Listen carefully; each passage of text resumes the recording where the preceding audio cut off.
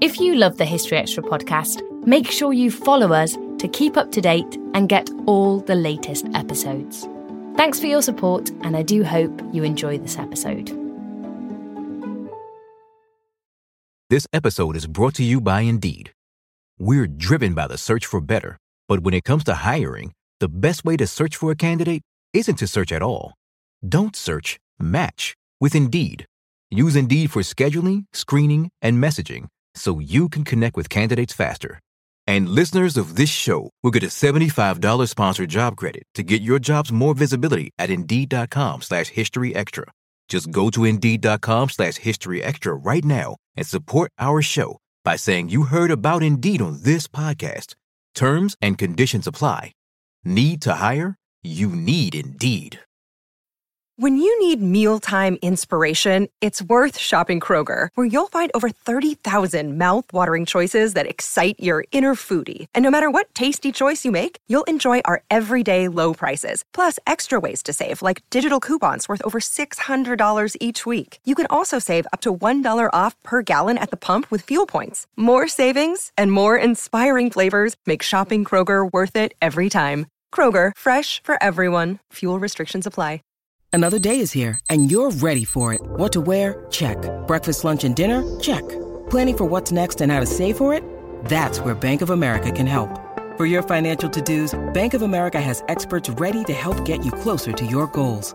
Get started at one of our local financial centers or 24/7 in our mobile banking app. Find a location near you at bankofamerica.com/talktous. What would you like the power to do? Mobile banking requires downloading the app and is only available for select devices. Message and data rates may apply. Bank of America N.A., member FDIC.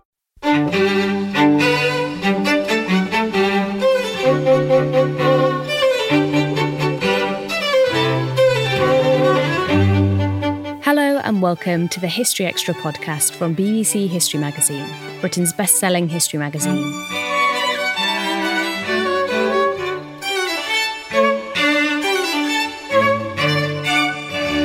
I'm Ellie Cawthorne. In 1597, the Dutch explorer William Barents and his crew of 15 set sail on a quest to find the northeast passage to China. But when their ship became stranded in the ice, they were forced to spend 9 months fighting off ravenous polar bears, extreme cold, and a seemingly endless winter. It's a remarkable story of survival in the harshest of conditions, and the subject of journalist Andrea Pitzer's new book, Icebound, Shipwrecked at the Edge of the World. Andrea was joined in conversation by a digital section editor, Rachel Denning.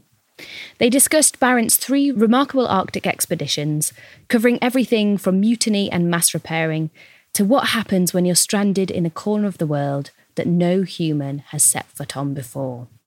So your new book, Icebound, covers the story of Dutch explorer William Barents, who in the 16th century ventured further north than any Europeans before in an attempt to discover a northern route to Asia. So my first question to you was, when did you first come across his story and what made you want to write a book about it? I came across it in 2008, at the beginning of 2008, when I was researching my first book, which was about Vladimir Nabokov, the guy who wrote Lolita. And I was looking into the history of these islands called Nova Zembla that were north of the Russian mainland, above Siberia. And I came across just a brief mention of these Dutchmen who had overwintered on this island in the far north. And I thought, I've heard of all of these Northwest passages, and why haven't I ever heard of this story? So I basically decided within a few months, someday I would write a book about this, but I was already busy with another one. But the more I got into it, the more compelling the story of these men, pre-satellite phones, pre-GPS, off every map in existence in that moment, and how they ended up that far north and how they tried to survive a winter there. Yeah, it's an incredible story.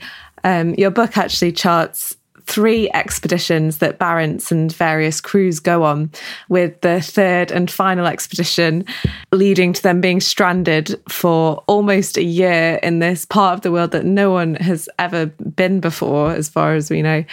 We'll get onto that later. I suppose, shall we put these expeditions into context a little bit? Can you tell our listeners a bit about why these Europeans had a vested interest in finding a northeast passageway as a potential trade route. What was the reason? Well, this was really in the first years of the Dutch Republic. The Netherlands had been under Spain's control for a long time. They were in the middle of an 80-year war trying to assert their independence. And they wanted to try to build a maritime empire. So the goal, as with so many of these things in history, is money. There was this exploration that was meant to set up trade routes by finding a northeast passage to China. So getting to China and trading with China was the end goal. And right at this point, since the Dutch were still at war with Spain, a southern route going down around Africa would have been much, much more dangerous for them. That was already where Spain and Portugal had a lot of ships, had a lot of presence, had a lot of ties. But if they could find a northeastern route, they would have this sort of unimpeded access to China. Mm-hmm. And William Barents, the man at the heart of the story for you, who was he? What was his history? Well, it's a little bit tricky. This is one of the challenges of writing a book from 400 years ago. It's, a true story based on real events, but with limited sources. So we only know so much about him. We know he's very stubborn as a personality trait. He was likely born right around the middle of the 16th century, so probably around 1550. So he would have been in his 40s when he did these expeditions, which was pretty old for those days. And he was married. He had 5 children. He, in terms of his personal accomplishments at the time, he had created the first sort of book that completely mapped the Mediterranean coastlines. And that was a real achievement to sort of have unified all of it. And so he had a lot of experience sailing. He was already well regarded as a navigator, but he was not a celebrity when he set out. He was not anybody famous. He was basically brought on in service to this dream of empire in that moment. So the goal, as you've said, was to find this Northwest Passageway, and they task William Barents to head up a crew to go out and find a route. I suppose one of the things that I'm interested in knowing is that they knew they were going out into uncharted territory. What sort of misconceptions did people have about what they might find in these waters? What sort of task did they believe they were undertaking? Well, there were some ideas that really went back to the Greeks, that there would be this open polar sea, that if you went far enough north, yes, there would be some ice in your way, there would be some problems. But once you got far enough north, the idea was that there might actually be a sea that was warm enough to navigate, and that you wouldn't be sort of hindered by all this ice. And it seems kind of crazy to us today to think, oh, you're going to go up there and it's going to be easy to navigate. But if you think about it, they did understand that it was daylight all the time in summer in the north, in the Arctic. And it sort of would make some logical sense that all that sun might actually, at the top of the globe, be warming things up. So it seems outlandish now, but there was at least a little kernel of logic at the heart of it. Of course, it turned out to be a disastrously wrong idea. And so I suppose, can you give us a brief overview? I mean, it's such a big story, but a brief overview of the first expedition. What happened? Why was it unsuccessful? Because it was ultimately unsuccessful. Well, it was sort of unsuccessful. What happened was so this is 1594. They set out, and they're in a very small fleet, and they're going to split. This is the plan from the beginning, that they will split, and they will kind of go over Norway, go over Scandinavia, come down the other side, and then they will split. And some of them will try to go to the north of this land that's at that time known as Nova Zembla, New Land, and some of them will try to go to the south of it. What they didn't know is whether there was a polar continent at the top of the globe, and maybe this was attached to that. So William Barents' part of that expedition was to go north and see if these were actually islands or if they were attached to some polar continent.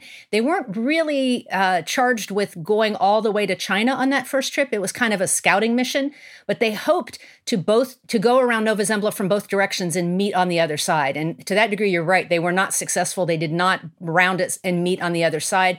Barents got trapped by ice. but he did get around the northern part of it, just enough to see that there was a sea on the other side that could be accessed. So when they met up again in the south of Nova Zembla and they came home, it was really exciting news to the Dutch because there was this idea there might even be two possible routes that could get them to China. And one of them had been quite blocked with ice. Actually, both of them had a tremendous amount of ice, but they had both seen a sea that would be potentially navigable. So after that first expedition, the Dutch were really raring to go to fund a second expedition, which they set up with 7 ships full of cargo with trade representatives. Like, this was the one that they were really committed on. So the first one was seeing the potential there, really. And then the second one was that we're going to throw money at this. We're going to give you all our cargo in case you do get to China and we can trade. What sort of, going a little bit back to sort of the practicalities of everything, what sort of things were they having to do when they were on the water, when they came up against things like icebergs? And I don't know anything about sailing or what sort of things would they have to do when you're sailing along, you're in these icy waters, facing these stormy icy waters? What would they do to survive?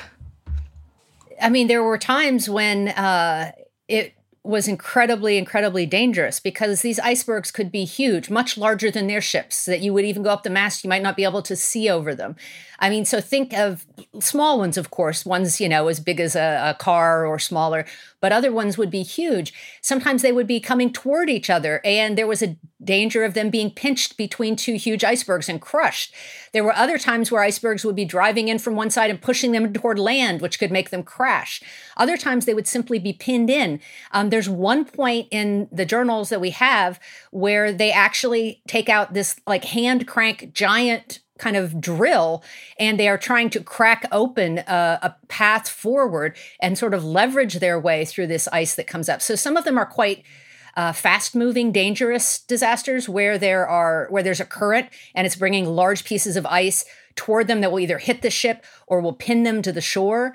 Other times it's this very slow, inexorable thing whereby everything is freezing around them and they're getting locked into place. And the fear, of course, is that if they get locked into place, that they might not be able to break free. And so there's sort of the slow terror and the fast-moving terror, and they get plenty of each. At one point, the poor man who is tasked with keeping the journal for the voyage, Gerrit de Veer, ends up, because he's the smallest, he volunteers to cross a moving field of icebergs to try to take a secure line and tie it to something near shore where they can try to haul themselves out of this horrible situation they're in. And so in my mind, it was so clear. It's this game of Frogger, right? He's hopping from iceberg to iceberg, except it's real. It's icebergs and it's moving and he's trying to climb across. And so the number of ways and the ways in which the ice impeded them, it just seemed like, as I was going through this, were endless. It was really quite impressive what they had to deal with. I think there was a scene that sticks out in my mind. I think this was actually on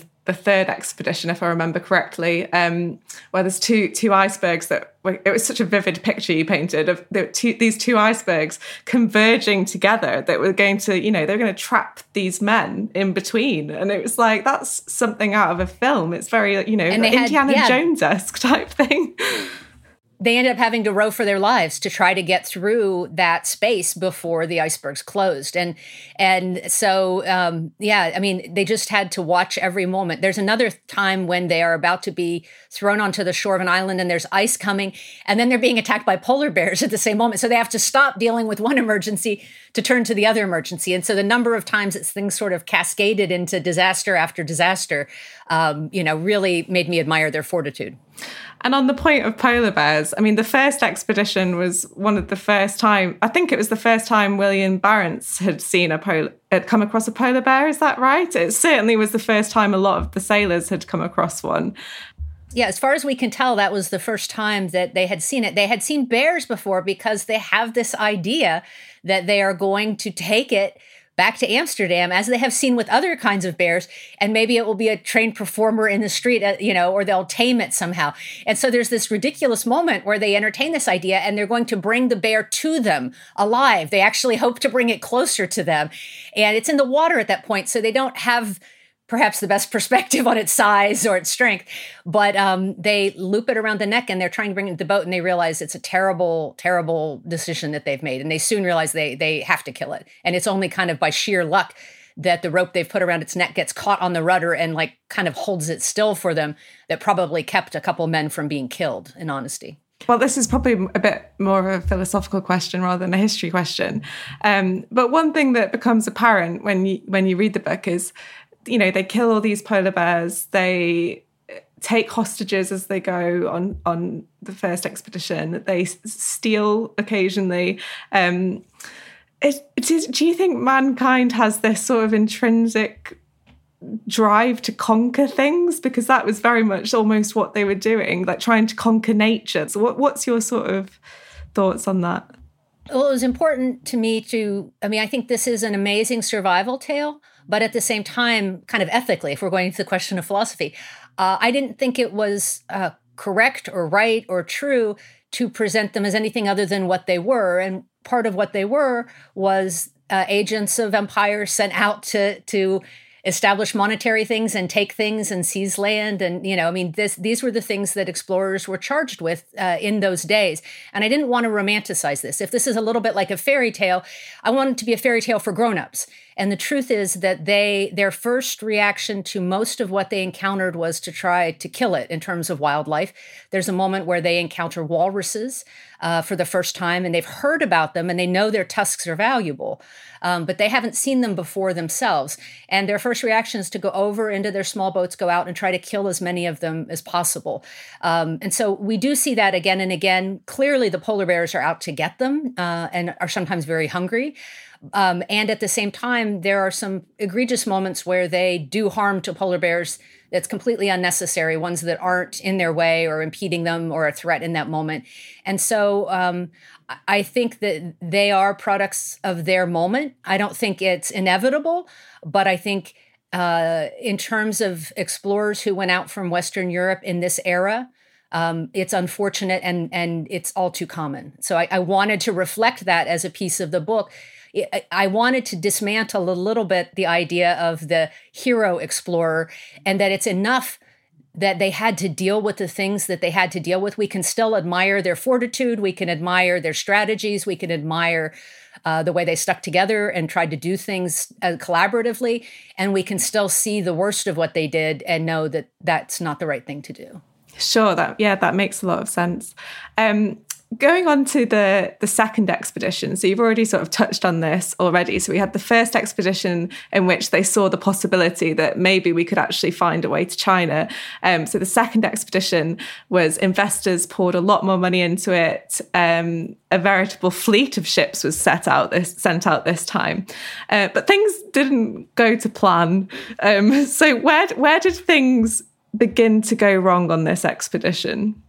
Everything went wrong. Well, they didn't lose a ship. So I guess if they had actually lost a ship, that would have been even worse. But short of losing a ship, everything that could go wrong on an expedition went wrong on that second expedition. And from quite early, they had not even left entirely sort of Norwegian waters when there was a collision between two ships and sailors were drowned. So right off the bat, some bad things happened. I don't want to ruin all of it in sort of detail, but I will say there are men eaten by polar bears. There is a mutiny. There is keel hauling, which is when a sailor has a rope tied around him and he is dragged under the boat as punishment. It comes a little into play with what you were talking about before, which was stealing from indigenous people there and punishment for that.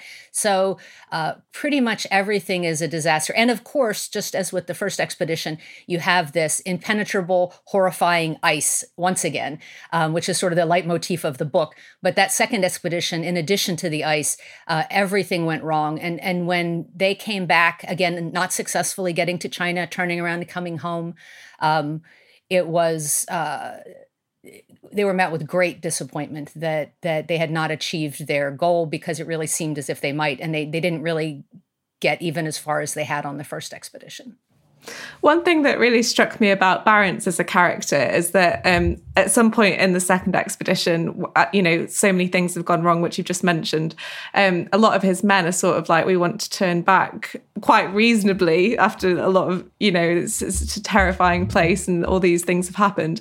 But he's still very adamant that he wants to push on, and he's got this spirit in him. Do you think this was part of his character from everything you've read about him? Was he a man obsessed with his dream or anything like that, do you think? I think he was obsessed with going on, with just continuing, if it were at all possible, to continue to try to find this route. Because time and again, we see him on the first expedition even, he is still wanting to press on, and his men sort of gently make it known to him that they don't think this is a good idea. Now, he doesn't appear to be a Captain Bligh or anything like that. He doesn't appear to be a tyrant. So we don't have a record of any mutiny from that voyage. It seemed like he listened, that he agreed, they turned around, but it was their instigation that they turned around. And on that second expedition, he is the Amsterdammers, as they are sometimes called in the record, are the ones who do want to continue on, even as there is unrest growing, even as things are more and more miserable. They become the only contingent in this fleet that want to press on. And they even talk about like a couple vessels staying and trying to spend the winter, for which they weren't really provisioned at all. And I suspect it's a little hard to read between the lines of the historical record, but I suspect that suggestion, and that was being taken seriously at all by the group of officers who would in the end make the decision, probably is what helped spark the mutiny. Because I think that the idea of voluntarily staying in this place for the winter was just unfathomable to the crew members who had come along. On the subject of mutiny, perhaps you could tell our listeners about the rules about it, basically. Like, what happens when sailors mutiny? What punishments do they face? What are the repercussions of it? The captains historically, for centuries, when you're at sea, the captain is sort of king and emperor and everything. I mean, he has certain responsibilities that he could be in trouble for once everyone is back home, if he doesn't look to the crew, if he doesn't try to protect the crew, if he doesn't make good decisions. But while you're at sea, the captain's word is God's word, basically. And so going against that authority, he had the prerogative to punish by death at will if there was clear abrogation of those rules. And so to commit to mutiny like that, particularly in a situation where it's not as if they could just hijack the ship, sail a half a day to somewhere, and then escape on land. I mean, to do that so far from home, when even if you succeeded, you might end up dying, in the Arctic ice. I think one has to be particularly committed to mutiny in that moment, because it's very unlikely that you're going to get away. You may not even survive, but the likelihood that you would get away with it would be very, very small.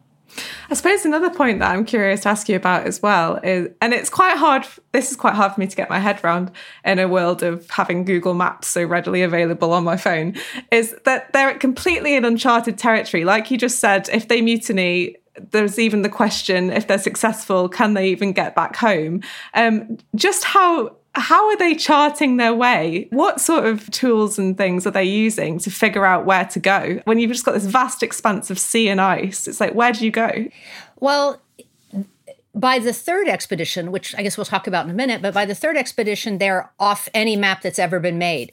And on the first expedition, they charted new land. But this place that they're in on that second expedition, which is called Vygach Island, it's just north of the Russian mainland. And there had actually been some expeditions that had gone through there and that had recorded it. So I wouldn't say they were good maps at all. They were kind of approximations. But Barents, and this was his real skill, this was his talent, this is why he was on all three expeditions, was as a navigator. And good navigators in that day could determine latitude. So how far you were north or south of the equator, the North Pole. So your north-south location on the globe, you could determine with great, great, great accuracy, even at sea. However, they could not yet find longitude, which is your east-west location at sea. So even as they were charting, if you would see some of the things, they would be kind of stretched out or like too narrow, or because they didn't really know how far they had gone east and west. So in terms of getting back home, if you were a good enough navigator to determine your latitude, you would always know if you needed to keep going south or north to get home. So you could find your way home. But in terms of mapping new lands or returning from those, it would be very, very tricky if you couldn't do that. And for Barents, the maps that he made were in some ways really surprisingly accurate for what they were able to do. And one of his gifts to history was to chart not just Nova Zembla, but also on the third trip, they discover Spitsbergen, which is the main island of what today is known as Svalbard, halfway between Norway and the North Pole. And so the maps that they made and even the maps that they took with them were more advanced than you might think for 400 years ago, but they're not anything like, as you said, in the universe of the GPS that we have. There was no call-up thing where you could just know that. And keep in mind, too, that they're seeing all this ice all the time, and it's hard to tell, is ice on the land? Is it like, are they seeing land or are they seeing just ice in the water? And when it's all packed in different shapes, sometimes you can think you're along a coastline that you're not actually anywhere near. You might be out near ice in the water and think that you're somewhere else. At one point, they think that they are in Greenland on that third expedition, which they never came anywhere close to. So even with a good navigator, it was really like an art rather than a science. So coming on to the third expedition, the second one was a failure, obviously, and investors had poured quite a lot of money into this. They'd loaded up the cargo with riches in case they did happen to make it all the way to China and could trade. Investors were willing to give it another shot. Was this a foolhardy gamble? Why were they willing to give things another go when things had gone so spectacularly wrong on this second expedition? Well, it's important to say that out of all the different localities that had come together to do that second expedition, all of them but Amsterdam bailed on the third one. So the reaction we might expect, which is, well, this was a big hit on our investment, and we're not going to do this anymore. It was reasonable for them to make that decision. But Amsterdam stayed on and sent, in the end, 2 ships on that third expedition. And part of the background for that, for why no one else came, in addition to the disappointing results from the second expedition, at the same time that Barents' second expedition had left, the Dutch had also decided to try to hedge their bets by sending a southern fleet out to follow more the routes that the Portuguese were sort of monopolizing at that time. And that expedition hadn't come back yet. So probably some of these investors were also thinking, the second route sure seems more dangerous in terms of political enemies, but we know it exists. We know that you can sail a ship there. And so perhaps that will turn out to be the better investment. And for Dutch history, that does turn out to be the better investment. But for polar history, that third expedition that goes north with Barents becomes very important. Yeah, they must have felt that it was considerably more dangerous, this expedition, because you have mentioned they didn't send out as many ships. And I think I recall reading that they advertised for unmarried men to embark on the journey instead of just anyone. There was definitely more considerations taken. Something that is quite interesting is, and this is a slight spoiler, so the third expedition, much like the previous one, was not successful in terms of finding a route to China. But it did add to understanding of Arctic exploration, and even there were even some scientific discoveries. So I wondered if you could tell our listeners about some of the things that they found. Some of the things that they found actually weren't even recognized as discoveries until much later. They weren't even aware of what they were finding. An example might be that they were discovering where geese were going when they vanished for the winter. Well, I think that it's fascinating because they kind of live in this moment when science is coming to be coming into its own as a really powerful force in Europe, and scientific method is being adopted in Europe. We have major scientific treaties being written. And these guys, I think, they're definitely men of faith. They talk about praying at various points or hoping for God's mercy on things. And they're also kind of proto-scientists. So they're kind of in between these two worlds. And I loved that. Their reaction, I mean, they would be horrific with these bears and then they would skin them, but they would measure them and they would tell you how long the pelts were. They would see this phenomenon in the sky, which was not the thing they discovered, which I'll come to in a minute, but they would also just see what's called a parhelion or sundogs, we kind of know them as now, which isn't totally unusual, but isn't common either. And they actually measured how far above the horizon was it. They were like documenting things as they went. With the goose eggs, I think it's a wonderful story because no one had ever seen this particular goose reproduce and lay eggs. And so in Europe, it was thought there were all these still folk tales that they metamorphosed out of driftwood. I mean, there were all of these crazy ideas they had about where these barnacle geese came from. And for the first time, these guys saw the eggs, they saw how this happened, and they realized it was just like other birds. And that was one discovery that they actually realized they were contributing to, because the Garrett de Vere, writing about it in the journals, was very proud and laid everything out that they had, all the myths and what they'd actually found. So I do think that there was an idea of science there. The more amazing thing to me is this Nova Zembla effect, the Novaya Zemlya, that's the Russian name, Novaya Zemlya effect, that you mentioned that they saw, where the sun actually appeared to come up weeks early. They knew after polar night when they should be able to see the sun again, but they saw it early. And they didn't know how to reconcile it because they believed in the astronomical tables. They understood that those were reliable. At first they were like, are we a few weeks out with our calculations of time? Right, well, because their clock had frozen, right? And so then they had been relying on just the hourglass. Maybe, did we miscount the hourglass? But how could we miscount the hourglass for weeks?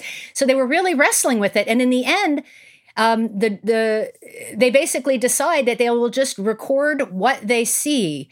And it is that story that causes the entire journal to be disbelieved by a lot of people for like centuries after their return, because this seemed so improbable and so impossible. And yet when Nansen is in the far north, another legendary explorer, but literally 3 centuries later, he sees the same effect. And since then it's been documented, and it is just kind of this refraction effect that happens when you have layers of air with different temperatures. And it basically creates this kind of funnel or tube in which the sun gets reflected above the horizon from where it's actually below the horizon. You're seeing basically a reflection of it, and it looks as if it's coming up early. And so it's this amazing mirage that they recorded, and they recorded it so accurately that we actually can still learn from what they saw then, but it was not something that would be understood for hundreds of years. So it's one of the things I love about what they were doing there, that I think they kind of did take on that role deliberately, but they wouldn't have thought of it as the role of science, but that's what it is. Still to come on the History Extra podcast. It gave me such a feel for how at the mercy of the elements these guys were, and how much more sort of cosseted we are in our modern times. And so that was a really interesting thing for me to sort of have a little unexpected peek into the challenges that they'd faced. This episode is brought to you by Indeed. We're driven by the search for better, but when it comes to hiring, the best way to search for a candidate isn't to search at all. Don't search, match with Indeed. Use Indeed for scheduling, screening, and messaging so you can connect with candidates faster. And listeners of this show will get a $75 sponsored job credit to get your jobs more visibility at Indeed.com/historyextra. Just go to Indeed.com/historyextra right now and support our show by saying you heard about Indeed on this podcast. Terms and conditions apply. Need to hire? You need Indeed. What would you say were the biggest challenges facing Barents and the crew on this third expedition? It's obviously a much smaller expedition than the previous one. And perhaps you'd like to tell our listeners what happened, really, because it was this expedition that led to them being stranded for almost a year in this icy corner of the world that had never been inhabited by people. Perhaps we should, delve a bit more into that story. So on that third expedition there, that time they set out in the 2-ship party, and they are told to head straight north, basically to kind of try to go over the pole, the way some airplane routes do now, because that would be faster to get to China.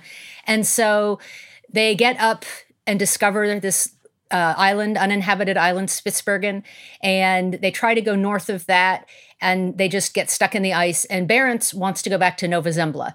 And Jan Cornelis Rip, who is the captain of the other ship, does not want to. He thinks they have to stick to their original mission, but Barents feels like they're not going to make progress there. So they have words, as Barents seems to each time, over navigation issues. He has very strong opinions, and they split ways. And so then Barents is headed east. And at this point, getting to Nova Zembla is quite easy because he's already been there on that first trip. And so he knows what latitude he needs to aim for. So he just kind of zips straight across from where they are and heads east. And he has a pretty good idea where he's going to land from his prior voyages. He gets up past where he went the last time, and he gets all the way around so they can actually see open sea farther than they could on the first trip. And there's a prize that's been offered for this. And so his men think, like, this is it. We're going to get all this extra money when we come home. Everybody's very excited, and they travel a little bit south, and then they begin to get stuck, and they realize they can't get into open sea. They think if they just go further along, maybe they'll get to open water, and then they just can't get further along this eastern coast of Nova Zembla. So then they decide they have to turn around and try to go back the way they came. And they spend about 2 weeks trying to turn around. But unlike the first 2 voyages where they turned around in time, this time it's too late and they get stuck at what's called Ice Harbor. So the challenges up to that point are no more than the first voyage, which were still significant, navigating all that ice. And, but those were challenges that they had kind of that they knew what was coming. Barents had seen those things before, and there were people on that third voyage. The captain, Van Heemskerk, had been on the second voyage. So the ice was well known to both of them quite well at this point. And so then it becomes the challenge of overwintering, which is a completely different task. And I will give away one little plot point, which is that they decide on September 11th that they will stay the winter on Nova Zembla. And shortly after that, as they are tasked with building a cabin for shelter, the carpenter dies. So it's a really not a fortuitous beginning. There's not wood. There are not trees. There's nothing. This is an Arctic desert, basically. That when I visited there myself, I went on 3 expeditions. When I visited this spot myself, the tallest thing I found were Arctic poppies that were about maybe 7 centimeters tall. So definitely no trees, but they went and found driftwood. So they had to scour the shores for driftwood, and they took apart parts of the non-essential pieces of the ship to try to build this cabin. So the challenge was first to have this shelter. And meanwhile, they're being constantly attacked by polar bears. So, if you think your kids at home in the pandemic are annoying to you, imagine trying to do your essential tasks and having polar bears sneaking up on you all the time. And yes. Besieged by polar bears. I think one of the things that's really hard to grasp is just how remote they were. They have landed in this place that no one has ever inhabited before. There is absolutely nothing. There is no security blanket there. There are no humans there. Most of us will never be faced with that reality in our lifetimes. We'll always be within proximity of civilization. What was it like when you travelled to this place on your expedition? Did you get a sense of that isolation yourself? I did. It was really interesting. It was important to me to go there because if I were just going to write it out of archival records, then I think any Dutch historian who spent 40 years, on this story would know it better than I could. But I thought if I could get there, then maybe there would be something I could add, the feeling of being in the place that maybe would be something new for this book. And I was glad to see that I did have big feelings and certain observations by standing in the ruins. Some of the logs are still there of their cabin, and seeing where the sea was and what they would have seen when they looked out. And I was altogether across those 3 expeditions in the Arctic for 5 months out of the year at different points. So I got to see, how does ice behave when things are thawing? How does ice behave when things are freezing? How does ice behave when you're in the water with it? What do you hear? What does it smell like? So there were a lot of things that I think helped recapture that sense. And even today, even knowing that we had a beacon on our little boat that somebody was tracking where we were, which wasn't the case at all for them. Just standing out on that spit of land, even in summertime, which is the only time, of course, that is smart to go still, was really this isolated moment. But it also brought home to me how much more isolated they were than we were. Again, because we did have a satellite phone for emergencies. If we had to be airlifted out, it wouldn't be quickly for sure, but somebody would eventually come. But that was the thing that struck me. For these guys, because they were off every map in existence, if there had even been a rescue organized for them, nobody would have known where to go. Nobody knew that place existed. And so the idea for them, not only did they have to build that shelter themselves, but they already knew at the end of that winter, if they made it through, that their ability to get home would rely entirely on themselves. No one was going to come for them. And I think as they got sicker and sicker with scurvy, and they didn't understand the causes of it exactly, but they understood that they were sick of something that sailors often died from, and that they were getting sicker. And so to get up every day and deal with the bears and deal with the ice and walk those miles to try to get wood to burn because they had more than an inch, more than 2 or 3 centimeters of ice on the inside walls of their cabin, inside walls. And so just to survive every day was this huge fight, knowing that the best they could hope for would be to survive to spring. And then they still had to solve this unsolvable problem. Their ship is frozen in the ice. How are they going to get home? And so even though going there, I think, gave me a lot of perspective on them, it just made me admire that much more how they dealt with being so isolated and knowing they were their only resource for each other. Do we have any indication from the records that you've looked at about how they kept up morale during this time? How did you deal psychologically with all of what you just described? One idea is that the captain sort of having such unlimited authority can be useful in this situation because you don't have 30 people making a decision. And but if you have a bad captain, of course, then it works to the contrary. It seems that von Heemskerk was a good captain, and that he and Barents, who are kind of seen as it seems as if they were sort of seen as these two co-equal leaders, that von Heemskerk was in charge of the ship and protecting the men, and Barents was in charge of like how they were going to get there and where they were going to go, and that they worked well together. They had been on the prior voyage together, and that the men seemed to respect that. It's interesting. There's a moment when we don't so much see interest in a mutiny on that third voyage necessarily, although it could have headed that direction. But we see the men, when it gets to be May and the ship is still frozen in, the men start saying, we should take our small boats and go home.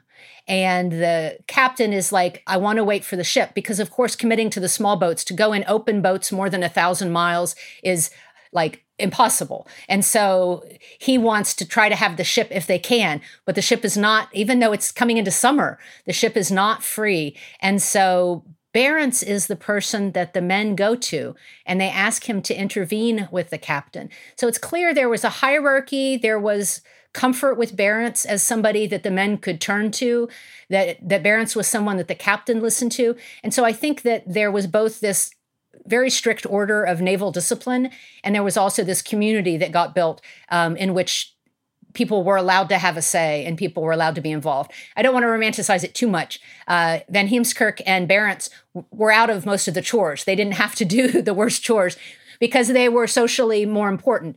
But they were also in some ways more important because they might be the only two who could actually navigate a boat and get home. So there were reasonable reasons to keep them protected in terms of the investment of trying to return. But it's also clear that social hierarchy and class, had a role here as well. One of the things that became a massive challenge for them all, and you've already mentioned it a little bit, was scurvy. And they didn't fully understand at the time how to treat this, but they were very aware that they were sick from something. What sort of things did they try and do to remedy this illness? Well, it's this very weird thing because, the British have limeys, right? And that's because of the limes that these sailors were given much, much later, centuries later. But even into that era, so for hundreds of years after this, people will sort of know what helps scurvy, but they won't quite know what causes it. And the cures for it will kind of come in and out of awareness. And people will continue to die on these long voyages. This is right at the moment when it first became a huge issue within the century before Barents sailed, because before that, you couldn't go on these long voyages. You didn't know the map well enough. And so you were never away from land long enough to be sick, to be deprived of vitamin C for this long. So in South America, for instance, some indigenous populations knew very well how to treat it. And when sailors would arrive, they would actually give them the fruits that they needed to address it. So it wasn't as if this knowledge didn't exist in the world, but a clear link between it didn't happen. But I don't want to ruin the plot of the story too much, but I will say one of the characters that is in my book later goes on another expedition, survives and goes on another expedition on which he takes necessary food that will provide them with vitamin C. So somehow he did learn the lesson of this, but it was just one of these things that science hadn't quite wrapped its head around in this moment. And there was nothing locally up where they got stranded that they could have eaten. As far north as they were, there was nothing growing that would have given them that vitamin C. It was only trapping Arctic foxes that can synthesize some of their own vitamin C that probably allowed them to survive as long as they did. Mm-hmm. I think you write as well that they had a belief that exercise might help with the symptoms. So they'd go out and exercise, hoping it would make them feel dreadful. These poor men with their worn down bodies going out to. Yeah, the captain they thought this was a common thing, that it was inactivity might be part of it. I mean, this was sort of the original, Protestant ethic coming to bear here, right? Is this idea that if you're feeling bad, it's just because you're lazy or you're inactive, so you should go out and do things. And so the captain did make them go out and exercise. And when it was sunny and it got a little warmer, I think they didn't mind it as much, but it sounds as if they didn't necessarily like it as much when it was, Arctic cold and ice and snow, and the captain is making you go out and exercise as you're literally dying. So. Yeah. I suppose we'll leave their fate and the fate of William Barrett for listeners to maybe find out by reading your book. I hope so. But well, as I've already said, they did not succeed in finding passage to China. When was such a passage discovered finally? Well, I will say, just to make it easier for you to just say that they don't all make it back. Some of them are going to make it back, and they do not all make it back. But it is actually about almost 3 centuries before a Northeast Passage is found. And so I think that just underlines the difficulty of what they were setting out to do, and what an amazing feat that they got as far as they did, that it really was. Henry Hudson will go out about a decade after Barrett's last voyage and will try to do that voyage himself, and fails to get even as far as Barrett's. In the early 1800s, there are a whole series of expeditions that try to go to the ruins of Barrett's cabin, try to get to that spot, and they fail. And so it is just so treacherous with the ice that it is literally, it is mid-19th century before we get that Northeast Passage. But now, of course, it's become much simpler with warming climate and the massive drop-off in ice in the mid-2000s. We were there in August, mid-August, about a week before the time in August when Barents and his men were stranded. And outside of the actual glaciers, where of course there's still ice, on the regular terrain in August, there was almost never snow or ice. There would be kind of a little bit of it here or there occasionally, but mostly we were walking on gravel and ground when we were ashore. And so it was really striking to me how much had changed. Interestingly, some things were quite the same. So climate has changed quite a bit, but where Barents and his men encountered those walruses for the first time, these hundreds of walruses they came across near the Orange Islands at the top of Nova Zembla, when we rounded a shoreline there, we saw hundreds of walruses at exactly the same place. Now, we did not climb over the side and go try to kill them all. So your question about human nature, we did not do that. Not only would we have gotten in trouble, but we had no desire to do that. But one of the crew members pulled out a garmonica, which is like a little accordion, and actually played a concert. And tons of walruses came over and actually were enthralled and watched this walrus concert. So I like to think if the climate has gone south in terms of the prospects for wildlife there, hopefully human nature has, improved somewhat in these 4 centuries. Did you, when you went up there yourself, did you come across polar bears? Did you see any in close quarters? Hopefully you didn't have to fight one off. No, I did not have to fight a polar bear, but it's all 3 expeditions. It's required anywhere you're up in the Arctic to have somebody with a gun who's trained in how to deal with the polar bear. You literally can't be you can't be out and about without that trained person. You're not authorized. Otherwise, you can get in quite big trouble. But on the third expedition, we did see a polar bear. It went by in pretty close proximity, but it was clearly scared. It was spooked by a party of humans, and it made a break for the sea and swam off quite quickly. But I hadn't noticed it at all before it made a break for the sea. And somebody asked me the other day, there's a point on that second voyage where a man is taken unawares by a polar bear that just sneaks up on him. And you think it's this giant animal, like how would it do that? But they're really pretty extraordinary predators. So I'm glad I didn't have any closer encounter than that.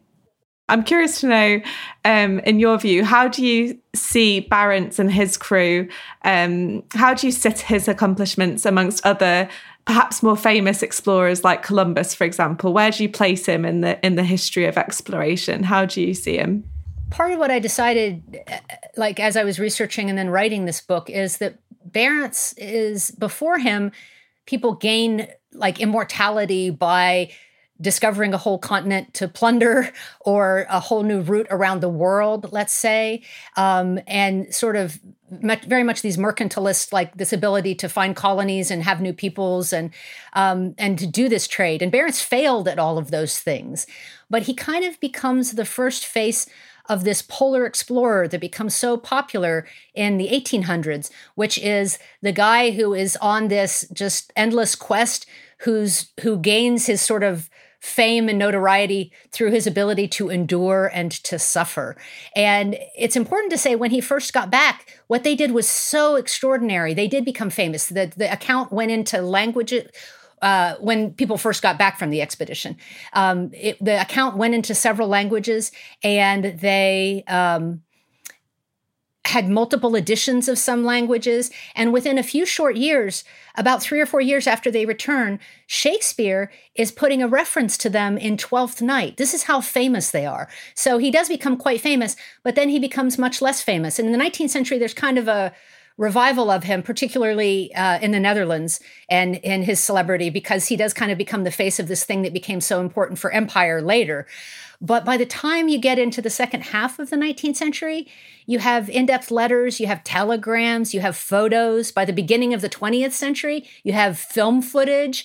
And I think it's impossible, with the little bit of records that we have, for Barents' account to sort of compete with these things that people could watch in real time. And that these guys, Nansen and these other guys, wrote their first-person accounts of everything that had happened, and they would go on show tours. And so I think it's not a surprise that his story got eclipsed.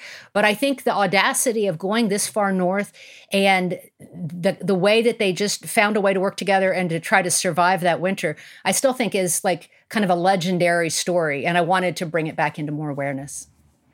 And your book has such incredible detail. What sort of sources were you drawing on to write it? Well, it was this strange combination because, again, the historical record is blank in places because it's such an old story. There was a journal by Gerrit de Veer that he was on the second and third voyages with Barents, and he got a recap of the first one. So he wrote that. That's what Shakespeare had probably been made aware of. And there was also in Old Dutch from 1600, an account I found at the Library of Congress, which Dutch scholars already knew about, but had never been translated into English. So I had somebody translate that. And he had been on the first 2 voyages.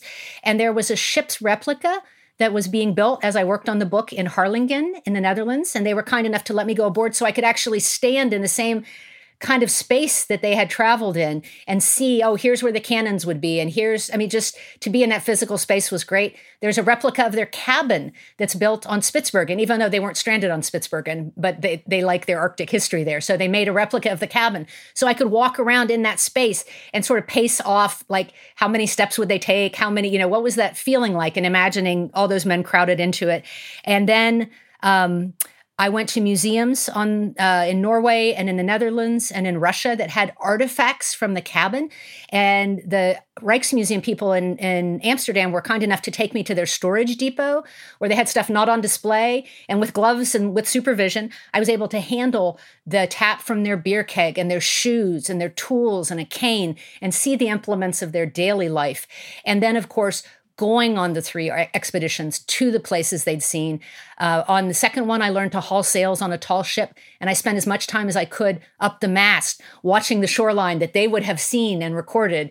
And so it was this experiential thing combined with the physical objects that they lived in and worked in or owned, combined with the historical record. And of course, interviewing a number of maritime experts from the era and things like that as well to sort of synthesize everything.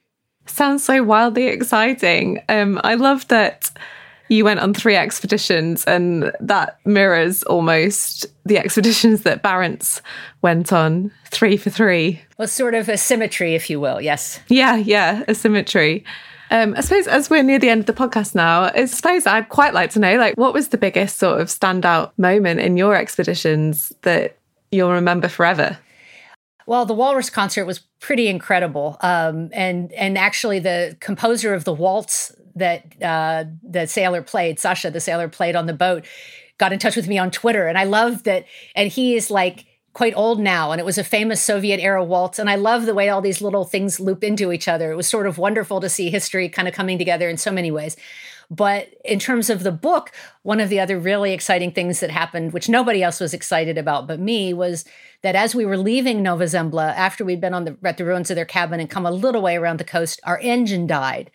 And so we had to come back using sails only on one of the paths that Barents had sailed. And our boat, we didn't have all the big masts that he did, so ours was a boat and his was a ship, but they were almost exactly the same length, likely within a few inches of each other. And so even though they're shaped differently and the sails were different and all that, just sort of living that, and the wind was against us repeatedly. And so like when you do lose some of those modern things that we've gotten so accustomed to, you realize that the sea really dictates to you what you're going to be doing. And it gave me such a feel for how at the mercy of the elements these guys were, and how much more sort of cosseted we are in our modern times. And so that was a really interesting thing for me to sort of have a little unexpected peek into the challenges that they'd faced. That was Andrea Pitzer. Her book, Icebound, Shipwrecked at the Edge of the World, is out now, published by Simon & Schuster. Thanks for listening. This podcast was produced by Ben Hewitt and Jack Bateman.